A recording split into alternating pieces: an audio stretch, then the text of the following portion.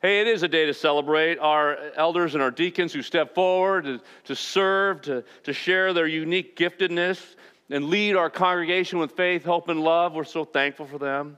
Each of them have unique gifts, and they're going to share those gifts and help us as we seek to accomplish the mission that God has called us to, of inviting all people to build an active relationship with Jesus Christ. And they're going to share their unique gifts with energy, imagination, intelligence, and love. That was one of the questions they answered. And each are blessed and will be a blessing to us. At the same time, we are all called to serve. We are all called to share our unique gifts to help others encounter the living God, encounter God's grace and mercy in and through their lives, as we have. And I don't doubt there's anyone among us that doubts that when we say yes to Jesus, we say yes to following Him. We say yes to with God life. And naturally, there are times when we wonder, when God calls us, what did I get myself into? I hear elders and deacons say that occasionally. And that's normal. But there are times after our initial response of, yes, I'm following you, Lord, we might drift slowly into, well, I'll follow you, but not that far. And over time, you and I and the church, we've learned to protect ourselves from getting too close to God because He might call us into deeper faith. It might be beyond what we signed up for, beyond our level of trust, way past our capacity to hope, way past where we can trust, our deeper water of faith than we could ever have imagined. Well, here's the good news. Jesus knew that we would face these types of things and struggle with this. And Luke records a scene in his account of Jesus' life and times where this very thing happens. And Jesus provides a window of what happens when we push out into deeper water of faith. Comes out of the gospel according to Luke. I'm going to read to you out of chapter 5, verses 1 through 11. Once while Jesus was standing beside the lake of Gennesaret, that's the Sea of Galilee, which is a freshwater lake, and the crowd was pressing on him to hear the word of the Lord, he saw two boats there at the shore of the lake. The fishermen had gone out of them and were washing their nets. He got into one of the boats, the one belonging to Simon, and asked him to put out a little way from the shore. Then he sat down and taught the crowds from the boat. When he had finished speaking, he said to Simon, "Put out into deep water and let your nets down for a catch." Simon answered, "Master, we have worked all night long but have caught nothing. Yet if you say so, I will let down the nets." When he had done this, they caught so many fish that their nets were beginning to break. So they signaled to their partners in the other boat to come and help them. And they came and filled both boats so that they began to sink. But then Simon Peter saw it, and he fell down at Jesus' knees, saying, "Go away from me, Lord, for I am a sinful man."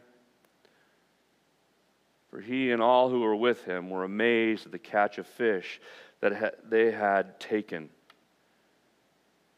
And so also were James and John, the sons of Zebedee, who were partners with Simon. Then Jesus said to Simon, "Don't be afraid. From now on you'll be catching people." When they had brought their boats to shore, they left everything and followed him. The word of the Lord. Thanks be to God. Here's some images that may help us as we imagine the scene where Jesus is walking along the shores and he enters this town, this village, and it's becoming a norm for him now. He has moving from city to city, from town to town, and now he's taken his preaching outside along the shores of the Sea of Galilee. On this particular occasion, he's at a harbor that's filled with the smells of fish and the scenes of nets and fish and people and commerce. In fact, when I toured this area years ago, I visited a church that is built in honor of this place and this moment. And inside this beautiful church, they have a cascading view of the Sea of Galilee, these big bay windows. But front and center is this boat. A wooden boat is the pulpit. And there was a barrier that kept tourists away. I was a tourist. I went through that barrier and asked for forgiveness later, and I struck a dramatic pose. There I am, preaching from Peter's boat along the Sea of Galilee. Man, that was cool. I love that scene, and I love that boat, and I've asked our elders to think about it maybe up here. Wouldn't that be cool? The crowds were pressing on Jesus, and he starts to walk back. He feels the water on his ankles, right? He says, I got to improvise here. So he steps into Peter's boat. He says, Peter, push out a little further from the shore. And Peter, he needs his help. Jesus needs Peter's help. Will you help me? And Peter agrees, yes, I'll help you. And he holds the boat steady there along the shore of the Sea of Galilee with the oars, while Jesus continues to preach. When the sermon is over, he turns to Peter, who had been fishing the entire night before. Push out into deeper water, Peter. I like to fish. Some of you like to fish. My dad would take us fishing. I've taken my kids fishing. We've gone out on charter boats out of some of the harbors here near us, and we've gone out. And one of the most discouraging things that can happen to a fisherman or a group of fishermen or fisherwomen is to be out there all day long and to come back with nothing, to be skunked. Nothing to show for it. Exhausted, defeated, overwhelmed. I think we've all felt that in some measure in our lives over the last 2 years. Exhausted, defeated, overwhelmed. A good friend of mine, a pastor, Reverend Steve Worth, we've worked together at our presbytery and served on committees together. He shared an article with me and a group of others the other day about a pastor who was tired and exhausted from all the worries of the world today. He had grown weary and frustrated, toiling with little results to show for it, perhaps much like Peter did after a long night of fishing with nothing to show for it. Well, it just so happened this depleted pastor bumped into an 87-year-old man.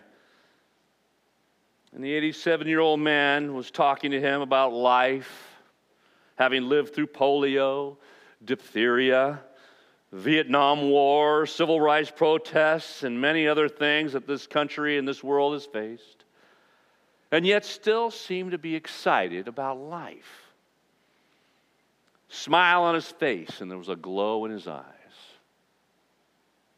The weary pastor didn't really understand. He said to the 87-year-old man, these last few years, 2020, 2021, must have just been especially difficult for you. The man looked back at the pastor straight in the eyes and smiled and said, No, I've learned a long time ago not to see the world through the headlines, the printed headlines. I see the world through the people that are surrounding me. I see the world through my church. I see the world through the ability, the capacity that we have to love. So I chose to begin to write my own headlines. Family drops everything to come to see grandma. Husband loves wife today. He patted the pastor on the hand. Old man makes a new friend today. Come on, I like that story. I shudder to think if Peter, what the headlines would have been if Peter said to Jesus, I'm too tired, I'm too depleted, I am not going out deeper, I don't have the energy, I don't have the imagination, I don't have the intelligence, I don't have the love to push out into deeper water. What would have become of his friends, of his community, of the church? But thank God he agreed to go. Maybe with a bit of a scowl on his face, produced from, with a grumbling under his breath, I'll show that land-loving rabbi just how wrong he is. He might know how to preach, but does he know how to fish? Time to humble him. Well, we all know what happened in the story. They let down their nets. There's no other way to describe it. Net bursting, boat sinking, jackpot. And the abundance had to be shared. He calls his colleagues. I was told that the sound of our voice over water travels 7 times faster than over land. They hear it and they come. But I think we can all relate to Peter's first response to Jesus. The pushback. We've all fished all night and I have nothing. Why should we expect anything different? Stuck in the empty nets of a fixed reality. Like Peter, there's always the threat that we grow numb in the neatly divided worldviews that we have and fixed realities of empty nets, what is possible and what is not. And like Peter, we maybe only able to see the limited capacity, the shortage of resources, the daunting tasks, the messiness of life. And like Peter, we fall into the weariness that siphons off our hope and our joy and our love and our trust. But that's not where Jesus leaves Peter, nor where Jesus will leave this church or leave you or me. It always comes with an opportunity to make new headlines, living out God's purposes in our life together. Likewise, when Jesus bids us to deeper water, it's not, hey, come over here and I'll tell you what to do when you go out there. No, he says, I'm coming with you. I'm with you. And we're going to go to deeper water together. I don't know the issues and the people that God is going to bring into your life this next week or the things that you're dealing with in your own life. Putting out in front of you. But I do know you have great gifts. And with great gifts comes great responsibilities. And I know you have talent. And with talent comes great opportunities and great possibilities. What's more, when Jesus makes that request, it's genuine. I need your help, Peter. I need your help, church. We've got a lot of fishing to do.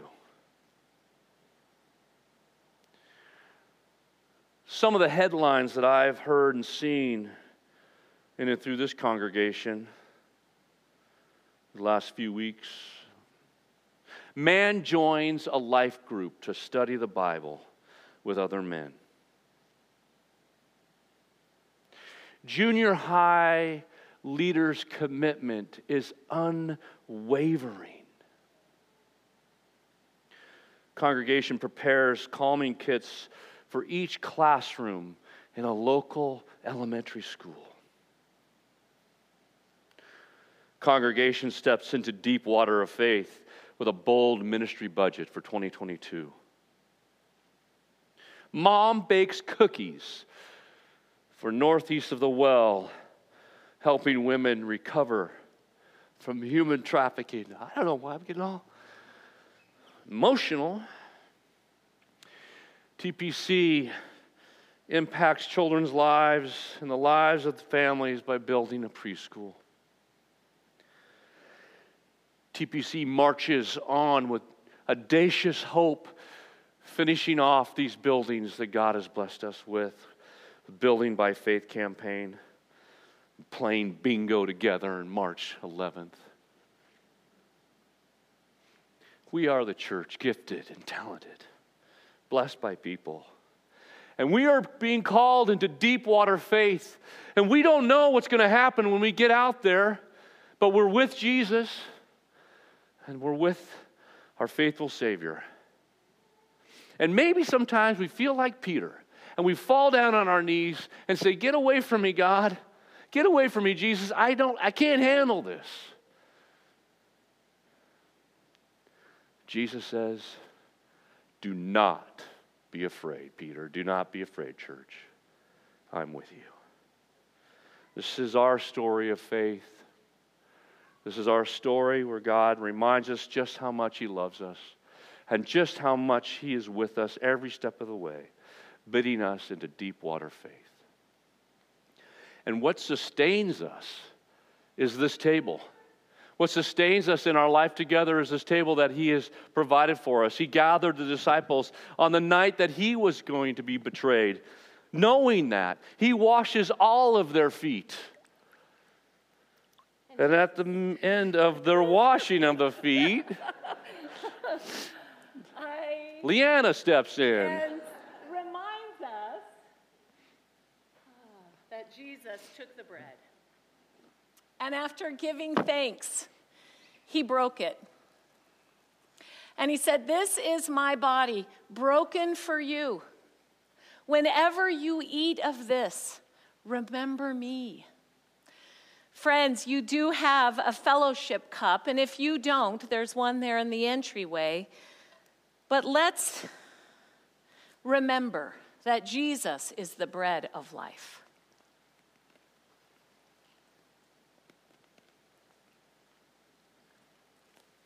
In the same way, He took the cup at the end of the meal. He said, "This cup is a new covenant in my blood poured out for the forgiveness of sins. Whenever you drink this, remember me." As a sign of our unity, dear friends, let's take the cup together. Dear friends, whenever we eat of the bread and drink of the cup,